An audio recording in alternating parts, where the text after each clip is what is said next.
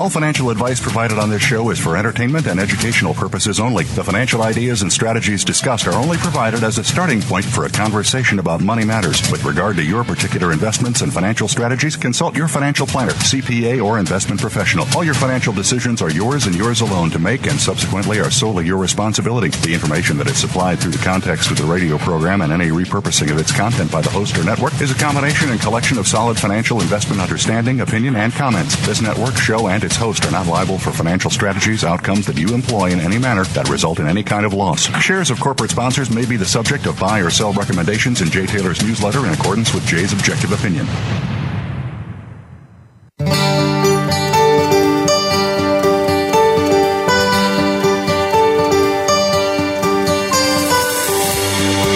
Welcome to Turning Hard Times into Good Times with your host, Jay Taylor. This hour will help investors fix issues and achieve personal gain. Now, here's your host, Jay Taylor. Welcome to Turning Hard Times into Good Times. I'm your host, Jay Taylor, and I'm speaking to you from New York City on this, the 17th day of July, 2018. Before I talk more about today's show, let me remind you that I am the editor of Jay Taylor's Gold, Energy, and Tech Stocks, and that you can subscribe to my letter by going to miningstocks.com.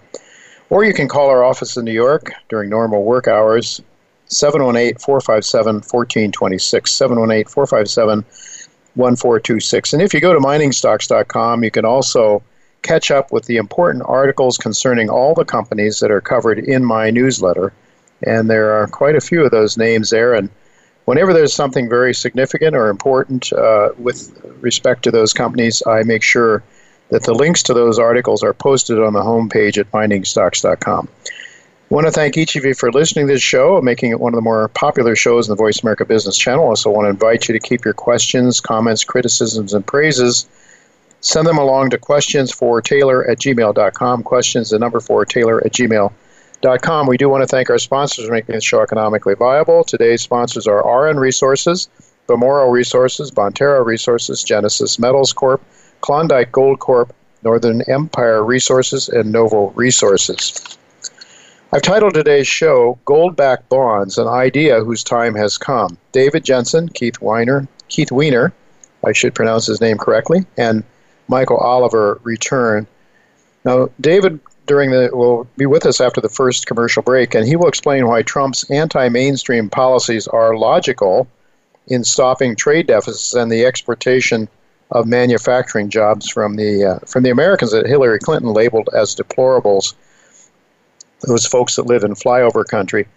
David will be with me, as I mentioned, after the first commercial break. Keith Weiner will join me in the second half of today's show to provide serious thoughts about an inevitable monetary reset triggered by Keynesian economics that has not only destroyed capital but also forbidden currency price discovery. And he will explain why he expects a return to gold-backed bonds by state governments, perhaps starting with Nevada, which has just passed a law allowing the state to borrow using gold-backed bonds. We want to find out from Keith why the time has come for the idea of gold-backed bonds and what drives that, or what drivers are in place to make that an inevitable event in his view. But right now, I'm happy to tell you that we do have Michael Oliver with me once again to help soothe our nerves on a day in which the gold markets have gotten hammered pretty hard. Thanks for joining me, Michael. Good to be back, Jay. Yeah, so, I'm having a nervy bust here. Well, that's probably an overstatement. We've been through downturns in gold for a long time, and many years I've been at this, so it's nothing really new. But the gold markets are pretty weak today. What's your take? My take is that a few weeks ago, mid-month, last month, we put out a report that said if it had already hit 1240, by the way, at that point, and we said it bounced to 1260, and we said if you touch 1240 again, there's going to be a mini panic. Now, so far I can't even define this as a mini panic because we dropped all of $14 or 1% below the 1240 level. But in the process, you finally took out a prominent prior price low. That was December low of last year, which was in the 1230s. So this entire decline, which is now in its 7th month since our January highs, has finally come down and nipped out a prior price low. Now, anybody drawing trend lines on price charts, and I used to do that early in my career at E.F. Hutton as a futures broker, until I learned better. Anybody can draw a trend line on a price chart. Some people don't even know how to do it properly. There are proper and improper ways to draw lines, but drawing trend lines on price charts is often a coin toss. It often creates traps because anybody can do it, and if everybody can do it, it's usually wrong, okay? As Joe Granville said. So we rely on momentum, and I put out a report about 2 hours ago to our subscribers showing the current weekly bar chart decline since early in the year and the weekly momentum, which is now on that time scale, it's an ancient decline. When you're in 6-7 months of weekly oscillator decline, that's off the page old.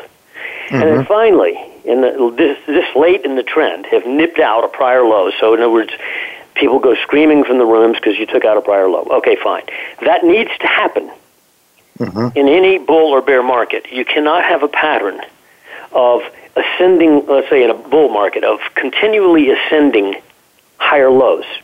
Whereas every time you have a sell-off, it stops at a higher level. If that happens, what you do is you set up a trend line, and then everybody can see it. To clean out a market, to make sure it's primed to go the other way, you almost always have to go nip out something that's conspicuous. See what happens once it happens. Do you fall apart, or is it a brief panic and then you reverse back up? I'm suspecting it's the latter because of the age of the trend. It's non-confirmed on weekly momentum and so forth.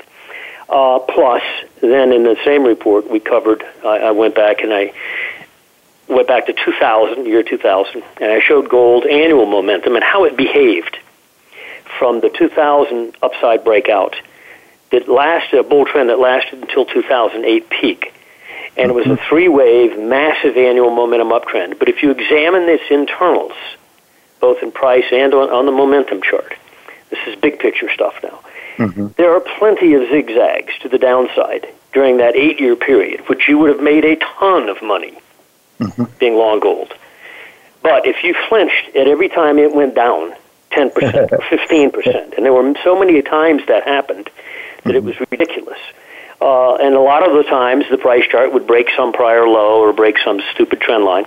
So all I can say is anybody who wants to flinch every time gold has hiccuped, and it's hiccuped a good couple times. In fact, the big one was in December of 2016. That sell-off was quite deep, much bigger than this one. That you'll miss the move. So if there is a major up move coming in gold, which we argue there is, and we think we're only in the first leg up, and then the corrective pullback after the first leg up, before the second leg emerges, usually there's 3 major waves in any annual momentum trend, then you'll get flinched out of this market and you'll miss it. So my suggestion is to people who want to be long, be sure if you're long, you're not so leveraged that a 10 or 15% pullback here and there won't kick you out every single time, because otherwise you're going to miss it. Sure. So be sure your position is fitting to your personal capabilities. Yeah, exactly. Yeah. You know. No, I hear you. You don't want to get triggered out and lose everything. Yeah. No, I mean, there's simply no trend in the world other than the crash in 29, which was over in, weeks, and the 87 crash that is from A to Z, done in weeks. I mean, any multi-year trend has got to have counter-trend moves, either up in a bear market or down in a bull market, that are such that they scare people out. And in order to scare people out, you usually have to go down and take something out that they say, oh, my God, it took out a low. And so everybody runs. And we just took out the December pivotal low, which is not all that pivotal. It's just a conspicuous low on a chart. So if somebody was long saying, I'm going to run if it takes that out, well, they're gone. Now, maybe they're right. I don't think they are. I think they'll probably not get back in. And that's the real problem, is if you exit every time something like that happens, all you have to do is fail to get back in one time, and you've missed it. So we're near the low. We've taken out those lows, and you think we're primed for something better on the upside? If they want to go down and hit 1,200, there's some point-and-figure people out there keeping 50-point by 3-block reversal point-and-figure charts will get pretty excited about the upside, because what you'll have then done is set up a double top at 1350. If you touch 1,200, by the way. If you turn back up to 1350, it's a triple top breakout waiting. So, on a big scale price chart basis, Some people see this pullback as potentially bullish. I don't know if you'll get the 1,200. But you at least took out the December low of last year, which is a prior conspicuous low. But it took you 7 months to get down to that low, which is an arduous process. And, I don't know that the clock, which is a technical factor, time is a technical factor, not just lines on a chart. And to spend 7 months of trying to arm wrestle your way down to take out some prior low is kind of exhaustive. So we'll see. But we're still bullish on annual momentum, and this looks very much like the period of 2003 through 2005. And what followed that period of time was a massive bolt on the upside.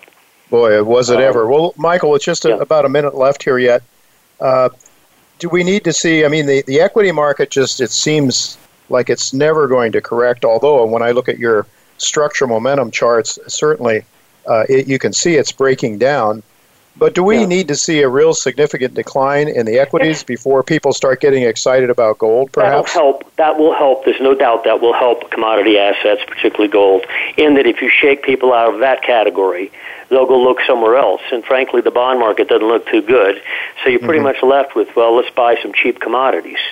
Particularly the food commodities that haven't had their recovery yet, unlike copper and oil, which are, by the way, are breaking down, which should not be interpreted well by the stock bulls.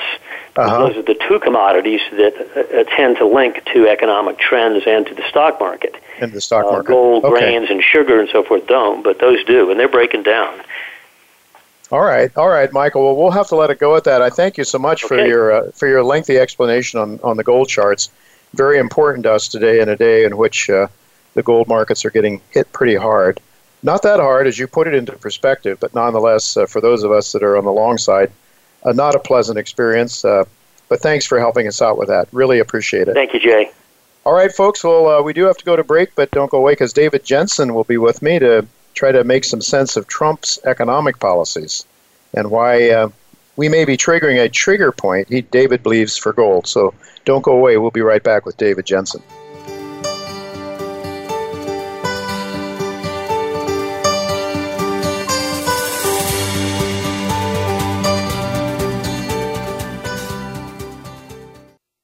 Think you've seen everything there is to see in online television? Let us surprise you. Visit voiceamerica.tv today for sports, health, business, and more on demand 24/7. Often referred to as one of the best teams in junior gold exploration, having discovered a 5 million ounce gold mine and sold a second company amidst discovery, the management behind Auryn Resources now has a world-class exploration portfolio within Canada and Peru. Projects that give the company one of the largest direct pipelines for major discoveries globally, with one of the deepest technical teams to explore them. Entering into its third year of aggressive pursuit, Auryn is expecting results from 2 of their major projects throughout the rest of this year. For the latest, head to aurynresources.com and subscribe. New Range Gold Corps is a Canadian junior explorer focused on its recently acquired flagship Pamlico Gold Project, located in Nevada, one of the best mining jurisdictions in the world. Known as one of Nevada's highest grade gold districts, Pamlico was held by private interests for most of its history and remains largely unexplored. Drilling by New Range is already confirming the legendary grades of the district, with intercepts up to 341 grams gold per ton. Well financed with no debt, New Range is unlocking shareholder value at Pamlico and trades under TSX symbol NRG. When it comes to business, you'll find the experts here. Voice America Business Network.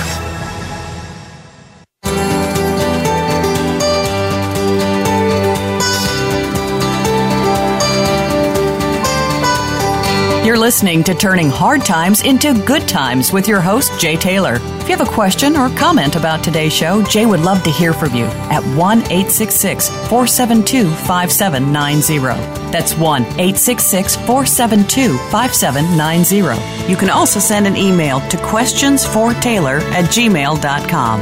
That's questions, the number 4, Taylor@gmail.com. Now, back to our program. Welcome back to Turning Hard Times to Good Times. I am your host, Jay Taylor, and I'm really pleased to have with me my friend David Jensen. For those of you who may not know David, well, he was a fairly regular guest a couple of years back, but he hasn't been on for a while. So there may be some of you who aren't familiar with him. He is a professional engineer with a degree in engineering from the University of Waterloo in Canada in 1987. He worked through 1993 on the F-5 fighter overhaul program and the Bombardier regional jet programs. He graduated with a degree in corporate and commercial law from the University of Calgary in 1997, received an MBA from University of BC in 1999, and then he became a real student of Austrian economics, which is one of the reasons that David and I have a lot in common. He transitioned to the mining industry from an aerospace industry in 2004, first through his mining industry consultancy, and then as vice president of corporate development for Western Copper Corp., and most recently as president and COO of Skyline Gold. And currently he serves as president and COO of a private mining company and provides strategic operational risk assessment, precious metals consulting services through his consultancy, Jensen Strategic. Thanks for joining me again, David. Hi, Jay. It's great to be back with you. It's great to have you on with me, and I really, you've been talking about a possible trigger point for gold, which is why I really wanted to have you on today.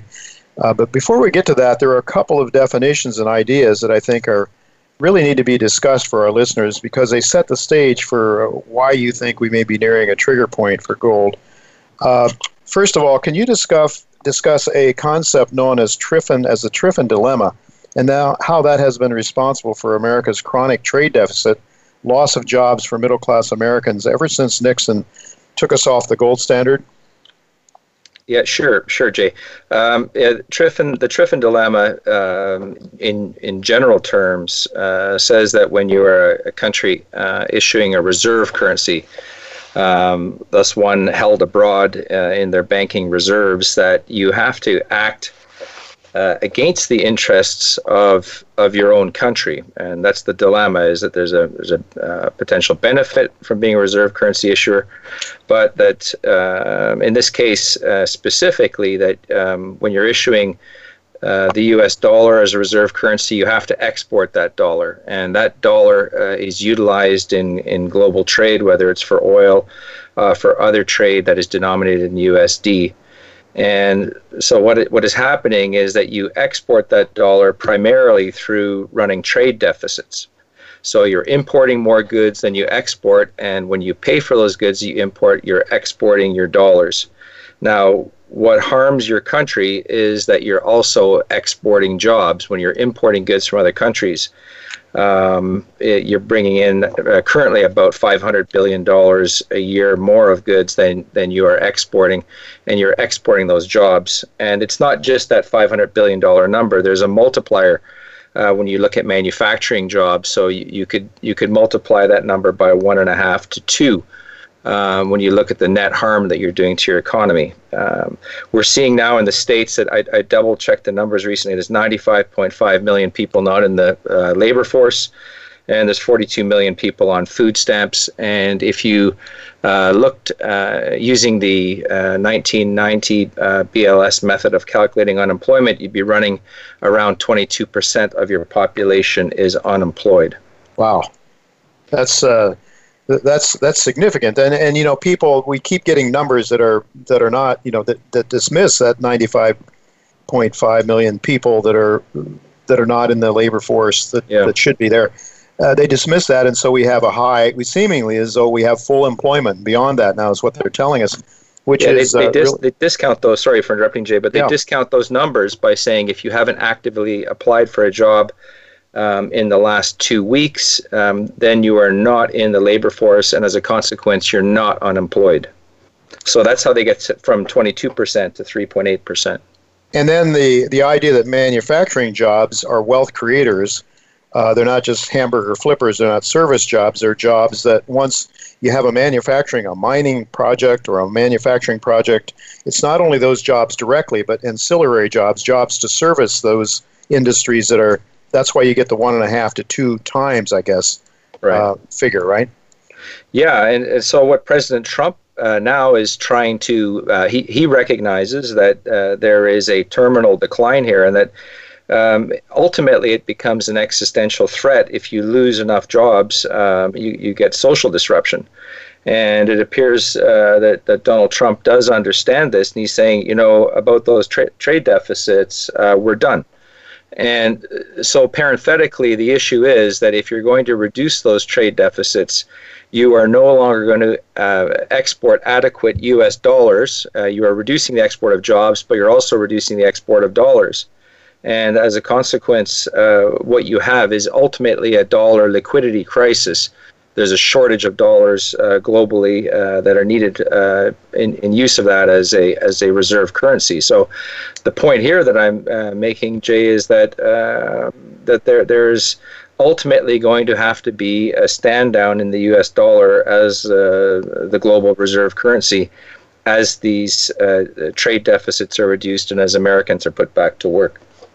Yeah, if we look at Trump's policies now, I'm thinking in terms of his tariffs, asking Europe to pay their fair share for NATO expenses, a rollback of the Iranian nuclear deal, which impacts trade with Europe, and hence with Iran not accepting dollars anymore, a reduction of dollars needed overseas. You're really looking at this liquidity crisis, and I would guess there's all kinds of reasons why the establishment is so opposed to Trump's economic policies. Never mind the social policies. That's another topic. But in terms of some of those policies, do you see them as being directly related to Trump's goal of creating jobs in Middle America for people, manufacturing jobs, these higher quality jobs that have gone overseas since 1971? Do you see his policies as being geared towards that then? Well, I think what you have when you run these types of deficits for a protracted period, and by the way, there's also U.S. technology that's being exported to countries like China, which 30 years ago, they were excavating using wicker baskets. Now the technology and machinery and equipment and know-how is being exported there as well. But from a globalist perspective, what you have is ultimately transfer of U.S. wealth and transfer of U.S. economic activity to other parts of the world, which brings them up. But there's also this protracted bleed out of America, which brings America down. It levels basically the global playing field in the end. And with a globalist perspective, what you want to do if you want to unite the world into a global economy, you can't do it if there's great diversity in terms of the wealth of these countries. So there's a gradual drawdown of the wealth and activity in America and impoverishment of America and a bringing up of the rest of the world at the same time. So I think this is where Trump stands as a firm opponent of the globalist agenda, in that he's indicating that they're done with this type of a policy and the destruction that it's causing in Middle America, and you can see it through things like, as well, the desperation that's caused in terms of the fentanyl addiction crisis that you have in America, and the tens of thousands of people who are dying on this drug every year in the most economically impacted areas of America, in Middle America. David, as a growing economic power, China has been complaining about the benefits of the U.S. that the U.S. enjoys as holding the world's reserve currency. Of course, I think, as you just pointed out, owning the reserve currency has its price as well. But China, along with Russia, have been setting up an infrastructure. Especially China, I guess, is funding the infrastructure to compete against the dollar hegemony. A couple of the institutions that they have set up are the Shanghai Petroleum Exchange and Shanghai Gold Exchange. Can you talk to our listeners a little bit about the importance of those institutions and how they may play a role in the demise of the dollar or dollar hegemony? Well, yeah, sure. The trading of the yuan priced oil futures contract started on March 26 in Shanghai, and a feature of this contract was that its settlement, and the first settlement of the contract is in September coming up, was that it is settled in yuan, but you can take delivery of physical gold in the Shanghai Free Trade Zone and export the gold back to the oil source of origin. And this was a trade that existed prior to 1974 when Kissinger made the agreement with OPEC that they would only accept U.S. dollars. It was called the Petrogold trade. And there's a number of aspects to this, but number one is that, and I've been posting on Twitter back in April and May about this on my channel, Real David Jensen.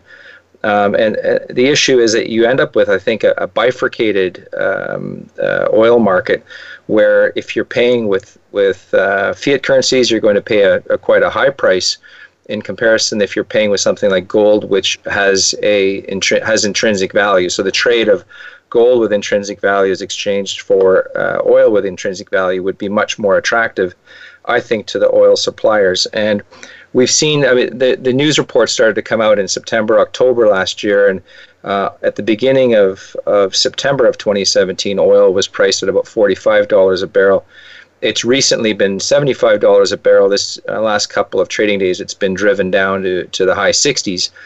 But you're still looking at roughly a $30 a barrel increase. And Bank of America, Merrill Lynch, they're quoted in an article on oilprice.com. They estimated that a 1 million barrel a day constriction in oil supply would result in their estimate of about a $17 a barrel increase. So what we've seen is in round numbers a $30 increase in the price, which would be associated with a 2 million barrel a day constriction in supply. And Jörg Keiner of Swiss Asia Capital was on Bloomberg last week, and he said, I don't see the justification for this oil price right now. I think as we move towards September, with the settlement of oil, that we're going to see a new oil price, a fiat oil price, and two, we're going to see a new gold market. And these are things that I agree with strongly, in that the draw, just in round numbers here, if we're looking at 1 million barrels a day, China's importing in round numbers about 9 million barrels a day. If they take 1 million barrel a day in oil and deliver gold bars for that, that equates to 20% of the world's gold mine supply on an annual basis. So, they can really impact, with a sustained 1 million barrel a day oil delivery for gold, they can have a material impact on the world's gold market. And parenthetically, again, Russia has been accepting gold for oil as well, as we know. So we have a number of oil producers moving in this direction, ultimately, I think. And okay, David, interesting that Russia and Iran are the targets of aggression of the West right now. Of course. Now listen, we just with a couple of minutes left here, that could be one tipping point, I guess. You're suggesting it come September, we'll watch that. Yeah. But you're also talking about this huge amount of offshore dollars that have been borrowed by Chinese banks. Yeah. Your feeling is that could lead to an illiquidity crisis, I believe, because where are the dollars going to come from? With the dollar gaining value since those loans are booked, and with interest rates rising. Talk a little bit about that, because I think that was also a potential tipping point that you see for the gold markets, right? Yeah, just finishing off one quick point. London operates on the London market, the gold market, which is 90% of daily trading, operates on a gold in, gold out basis. They have very little inventory. So any additional draw through oil or through the Chinese banking crisis, which I see building, I think will have a material impact on that market, because they don't have the gold. In terms of China, it's very strange that their domestic state-run banks have borrowed $2 trillion in the offshore interbank market, in the Eurodollar market, and then they've lent these dollars out locally. And as the Fed's been sequentially raising interest rates, it's caused a bit of a problem, because the interest rate on U.S. dollars has been rising both there and in the LIBOR measure. And also the fact that the DXY has risen, so the dollars in terms of yuan become more expensive. And so the Chinese borrowers, whether the banks who have lent the money out again internally to domestic borrowers, those domestic borrowers have to pay in dollars in the end, both the interest and to pay off the principal. And it's become very, very difficult for them now with both the dollar index rising and with interest rates rising. And the problem that China has is that they cannot print U.S. dollars. They can print yuan. But ultimately what's happening here, there's pressure being put on the yuan in terms of yuan holders are buying dollars with yuan and ultimately selling yuan to buy dollars. Mm-hmm. And we saw China 2 days ago, the PBOC central bank had a $50 billion a liquidity event there in terms of a reverse repo happening in the market. So they basically took $50 billion of yuan liquidity out of the market to support the yuan. And they've been supporting it at 6.7 to the US dollar, but it's being challenged again now. So over the last couple of weeks, we've seen that market price pressured twice at that level. And I think there's a real issue here. David Stockman was pointing out just how low China's reserves, even though they're $3 trillion, as a ratio of M2, the broad money stock, they're approaching 10%. And this is lower than what Thailand had during the Thai baht crisis. So if there's a run on the yuan, it's a run which is beyond the scope of the People's Bank of China to deal with. So there's another potential game changer in terms of the markets and a run away from declining assets such as the yuan into things that hold real intrinsic value like gold. So both the oil market and this building crisis, I don't understand, Jay, how the state banks could have had this as a policy to ultimately be shorting the dollar to that extent of $2 trillion. It's a strange situation. Well, I guess that's a mystery that we'll have to ponder for the end of the day because we are out of time. But thank you so much, David, for explaining this to us. Very interesting, very important, very fascinating topic. Thanks again, and we'll hope to talk to you again sometime soon. Thanks for your time, Jay. You bet. Well, folks, don't go away because Keith Weiner is going to be back with me to talk about why the time has come for gold-backed bonds. Very important, another very important discussion with Keith Weiner, so don't go away. We'll be right back.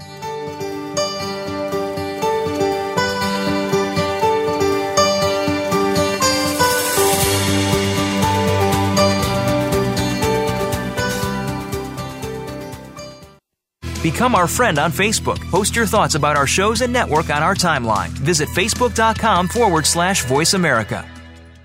Noble Resources Corp. trades on the OTCQX under the symbol NSRPF and on the TSX Venture Exchange under NVO. Its flagship assets are located in the Karatha region of Western Australia, where they are currently drilling and trenching their Purdy's Reward project. In addition, Noble has partnered with Sumitomo Mining Corporation to advance its Beaton's Creek Gold project toward production. With over $70 million in cash and strong shareholder support from the likes of Kirkland Lake Gold, Noble is well on its way to establishing itself as one of the top junior explorers and developers in Australia. A gold rush has begun. Recently, 3 of the largest gold mining companies announced strategic acquisitions in the Yukon territories. Ahead of them was a group who had already consolidated the key claims covering the historic Klondike Gold Rush into one company, aptly named Klondike Gold Corp. Led by a team of accomplished geoscientists, the company is steadily advancing exploration to reveal the rich source of all that gold. The hunt for the next major discovery is well underway, and Klondike Gold's shareholders are strategically positioned. Stay ahead of the majors and follow KlondikeGoldCorp.com. When it comes to business, you'll find the experts here. Voice America Business Network.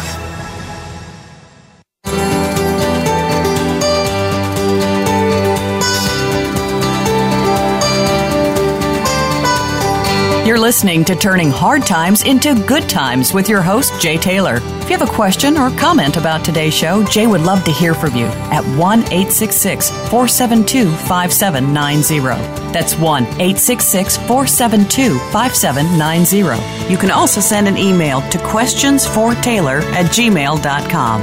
That's questions, the number 4, Taylor@gmail.com. Now, back to our program.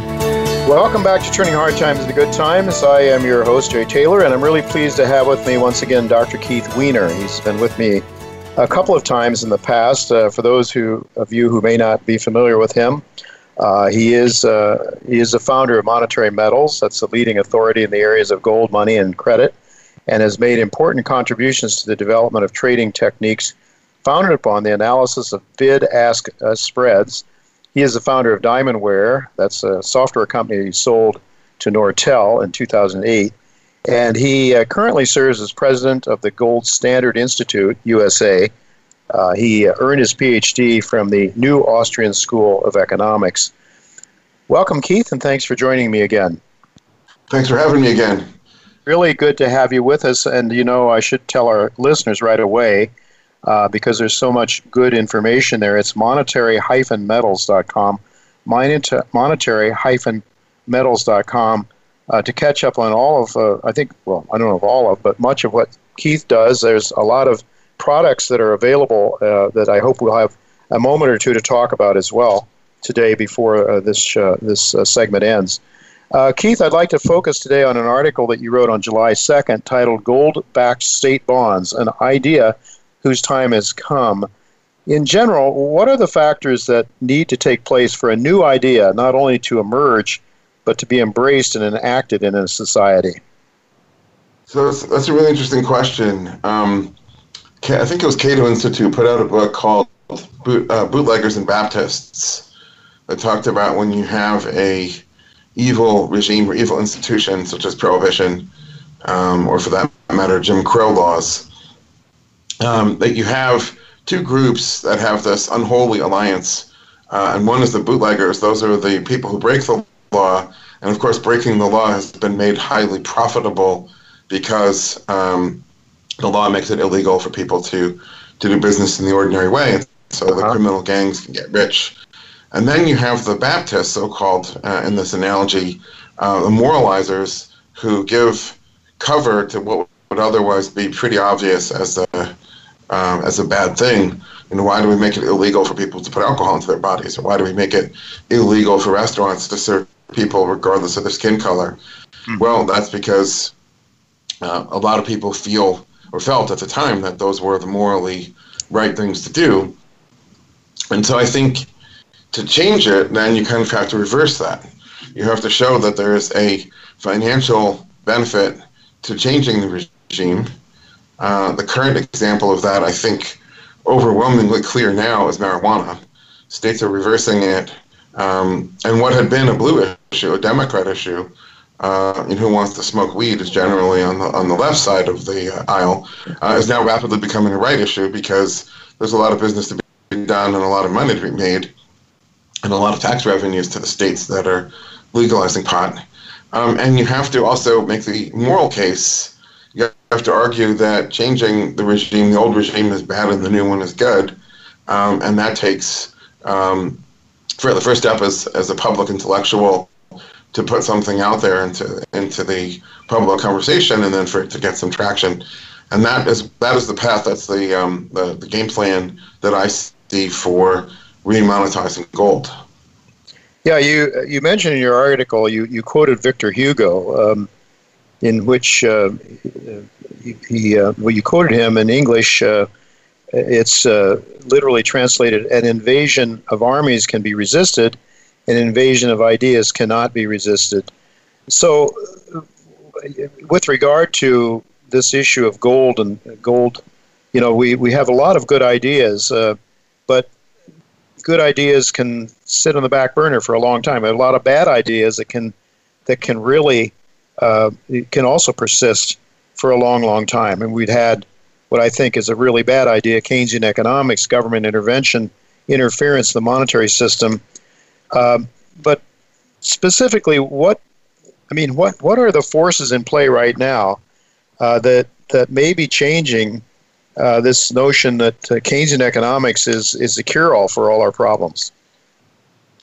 So I think, just to go back to Victor Hugo for a moment, it's interesting that the common translation, and this is the one that I heard, and so when I went to Google search it, this is what I thought I was looking for, and I thought it would be somebody like Gandhi who said it. The common translation from the French to the English is "nothing can stop an idea whose time has come." And I think that was the sense and the context in which he said that. That you can have a really crappy idea.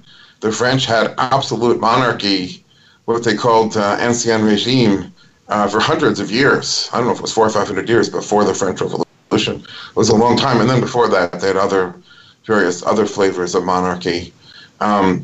And so what had happened by 1789 was the time had come. And so the question is, has the time come now? And if so, why? And I think the answer is yes. I think we're on the early edge of it. But I think the major force that I would identify is they've waged a war on interest, and they've won.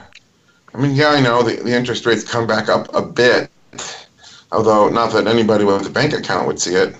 The banks aren't paying interest. The Treasury bond is. It's come up a bit, but I think there's just one correction along the way. My challenge to anybody who says interest rates have turned around and are now rising is, can you identify what has caused them to fall for 35 or 36 or 37 years and why that force has suddenly changed? And I read a lot about it, and I don't think it has. So with a drop in interest rates, people can't earn interest anymore. And so that means people that are working for wages cannot. It's impossible now to achieve their retirement goals. When I'm just old enough, when I started my career, the standard advice was set aside 10% of your salary, put it in the bank, like in 3 months or 6 month CDs. And by the time you turn 65 years old, you'll have 1.5 million, which is enough to live on. Well, 85 or 90% of that 1.5 million was not the set aside from your salary. It was a compounded interest. And so today you can't get compounded interest. And so you can't attain your retirement goals unless you speculate on some bubble. And I think there's some awareness that whole generations can't get rich speculating on whatever the latest bubble is. Sure, if you're nimble and you're smart and you're clever, you can get in early and get out early. But the average, the market, cannot. And so, and then the same thing if you attain retirement, doubly, you shouldn't be speculating on bubbles. How are you supposed to live in retirement with no interest? And so, what people do is they're forced to liquidate their capital. And so we have a monetary system that's forced us in liquidation mode. And that is causing all manner of problems, especially amongst workers who are marginalized by this. I know the employment numbers are up right now, but I think the trend, the very long-term trend, is clear. Workforce participation rate is declining. Record numbers of people not counted in the workforce, 96 million, I think. And so I think that's what causes people to question, is there something wrong? Mm-hmm. And I think we're at that point. Yeah, people are starting to feel it, and they know something's wrong. They may not be able to put their fingers on it, but they certainly can see that they're not keeping up. You're not getting any interest. That's an obvious one to most people, I believe. Now, of course, your company provides some yield for a currency that over time doesn't lose its value. That's gold. Can you talk just a little bit about what kind of yields can people get if they own gold? They can invest it through your firm, and then you. And what kind of yields can the investor get who owns gold that might want to get some yield on their gold? Because that's one of the big excuses that I've always heard from the mainstream is, what do you want to own gold for? You can't get any yield. So what can people? First of all, how much gold do people need to have to invest with your firm with Monetary Metals, and what kind of yield can they get? Can say a retail person like myself, what can I get for my X amount of ounces of gold? So the minimum account size is 10 ounces, mm-hmm. which at today's prices is a little over $12,000. Mm-hmm. We go deal by deal, so we're not a fiduciary in that you give us your metal to invest on your behalf. Sure. But rather more like a market maker where we present different deals, different opportunities. We've had deals in the range of 2% to 3.75%. And that depends on the nature of the company who's using the gold and the risks and the flows involved in that. Okay, and each deal is different. So can you talk to the risks that are involved? And I think that you had some sort of insurance, I believe, on one of your deals recently that sort of cut back the risk. Maybe the yield wasn't quite as high. Yeah, so obviously with lower risk comes lower yield. Although to put this in perspective, I gave a talk recently at the Harvard Club in New York. Mm-hmm. So hanging on the wall amongst all the memorabilia was a gold bond issued in 1905 by a railroad had a 92-year maturity, matured in 1998. Wow. The interest rate was 3.5% for 92-year duration risk. Wow. And so that sort of benchmarks this a little bit. In our case, it is not lending; it is leasing. And that think of like a tangible piece of property, and that's how gold is treated under our laws today, which is kind of the irony of it. So if you have an old phone and then your kid's friend needs a phone, you could say, okay, I'll lease you this, pay me $10 a month, keep the phone as long as you want. And so you get a payment. In our case, the payment is in gold, but the principle is the same. You still remain the owner of the gold. Okay. It's really important because the company that's using it does not get title to it, does not go on their balance sheet. If they declare bankruptcy, it does not go to their creditors. So obviously there are risks. There's no such thing as a yield without risk. But the risks are obviously it could be stolen. It could be stolen by an insider. Other things that could happen when dealing with physical inventories moving around. And so we require the lessee to have insurance, of course. And recently we did a press release that we added a major global carrier that doesn't want their name to be used in public, like on the internet, mentions. But it's a London-based leading global carrier of insurance that adds a second layer of insurance at the monetary metals level that basically pays out if the lessee's insurance doesn't pay for some reason.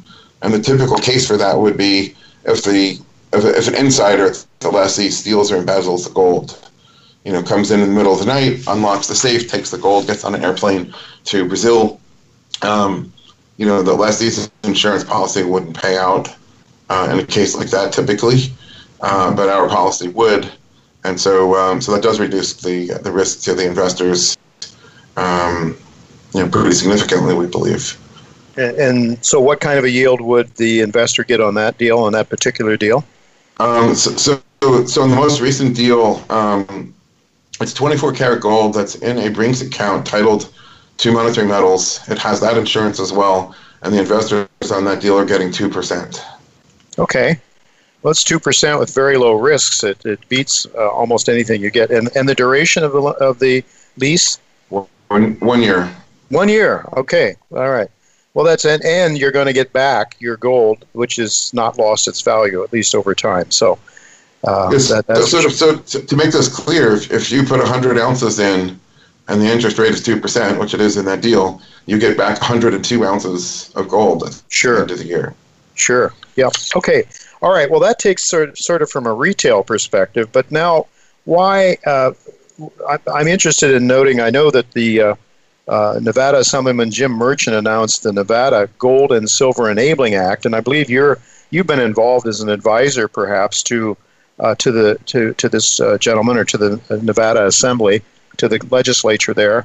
What would this bill do? I understand it's been introduced, not yet passed in Nevada, but what would this bill do? It would allow, as I understand it, would allow Nevada to issue gold-backed bonds.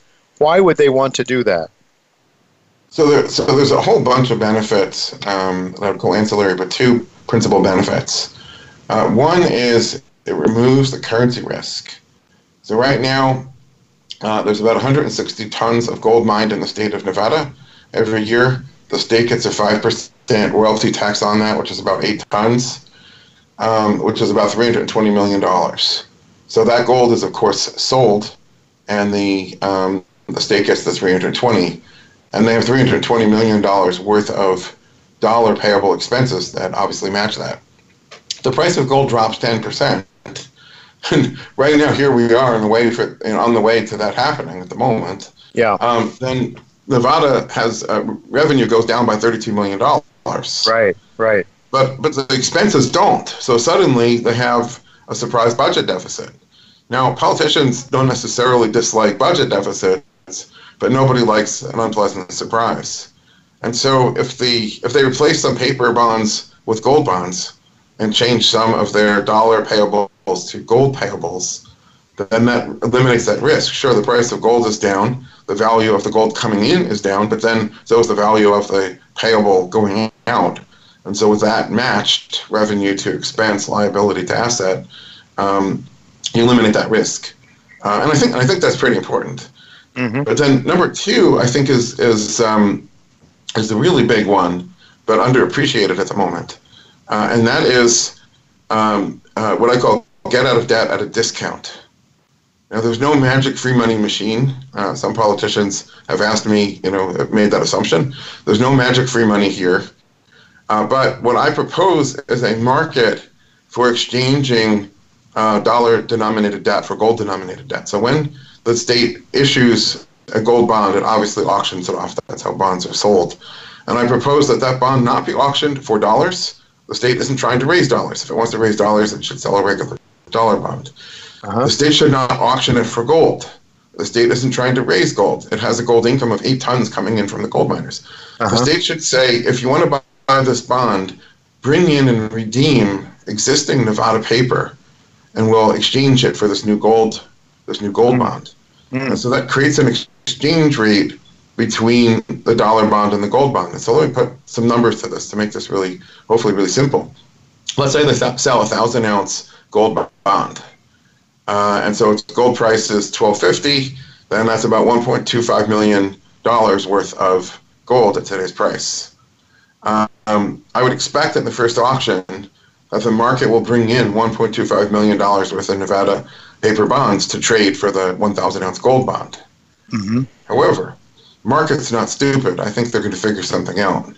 And that is, this is not gold to be paid today, or dollars to be paid today. Uh-huh. This is gold or dollars to be paid in a 10 or 20-year time frame, which this is a bond. And so, take your pick. Either the dollar is going down in value or gold is going up in value. But either way, the exchange rate that one would expect for gold to dollars in 10 years' time doesn't look like $1,250. Right. And so the market is going to, I believe, bring in Nevada paper at a discount. And so let's say they tender $1.5 million worth of Nevada paper to get the $1.25 million, or to get the 1,000-ounce bond. Mm-hmm. Then that means the market has brought in an additional $250,000 worth of debt that Nevada can retire, and which is a 20% discount. And so Nevada has a debt of about $11 billion.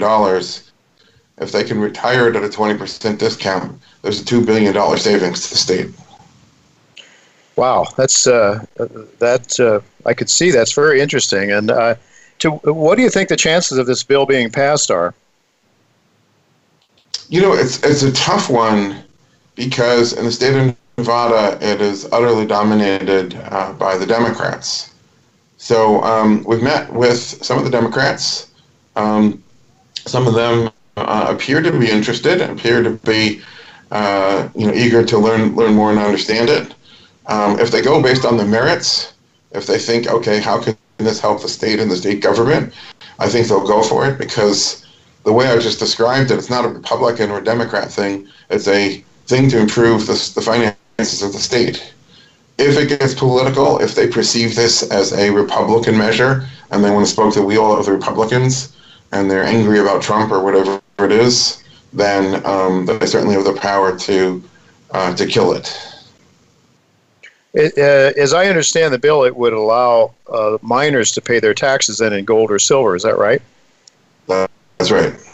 Okay. So today the miners get assessed a tax based on the amount of gold that comes out of the ground. That's fixed in dollars, and then later, after the gold is refined, the miners are selling it and then remitting dollars to the state. So that creates a gold price exposure similar to what any bullion dealer would have. And so that requires the miners to hedge and manage that price exposure. If the miners can simply remit the gold, that takes out the cost and the complexity and the moving parts of that hedging. And so I think there's a net benefit to the miners as well. That's really interesting. Boy, I hope it takes hold. I just think people could start to understand what an asset-based money is and why it's valuable, why we need to go back to it. With just about 30 seconds left, some of these other states, Utah, Oklahoma, Texas, Arizona, Wyoming, they're not gold or silver producing states for the most part. Well, some of them do a little bit, but would they have similar benefits? I mean, they would be different, I would guess. So a few of those, Utah and I believe Wyoming, do produce gold. Yeah, Arizona might too a little bit. Thing. The other states, so Arizona produces copper, and you could back a gold bond with a copper income. Yeah, I just didn't want to push forward in Arizona because it just creates a little extra complexity. Sure, and people right now have enough to get their arms around with gold to gold without adding copper to the mix. Okay. All right. Well, we're going to have to leave it go at that. But again, folks, it's monetary-metals.com, monetary-metals.com.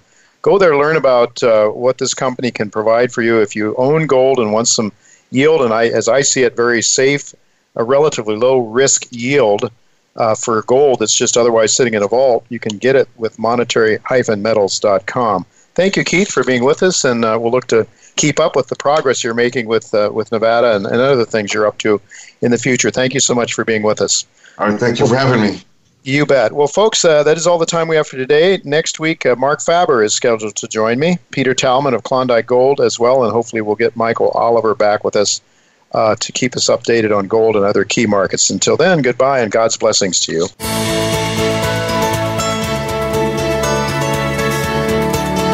Thank you again for listening to Turning Hard Times into Good Times with Jay Taylor. Please join us again next Tuesday at noon Pacific Time, 3 p.m. Eastern Time on the Voice America Business Channel.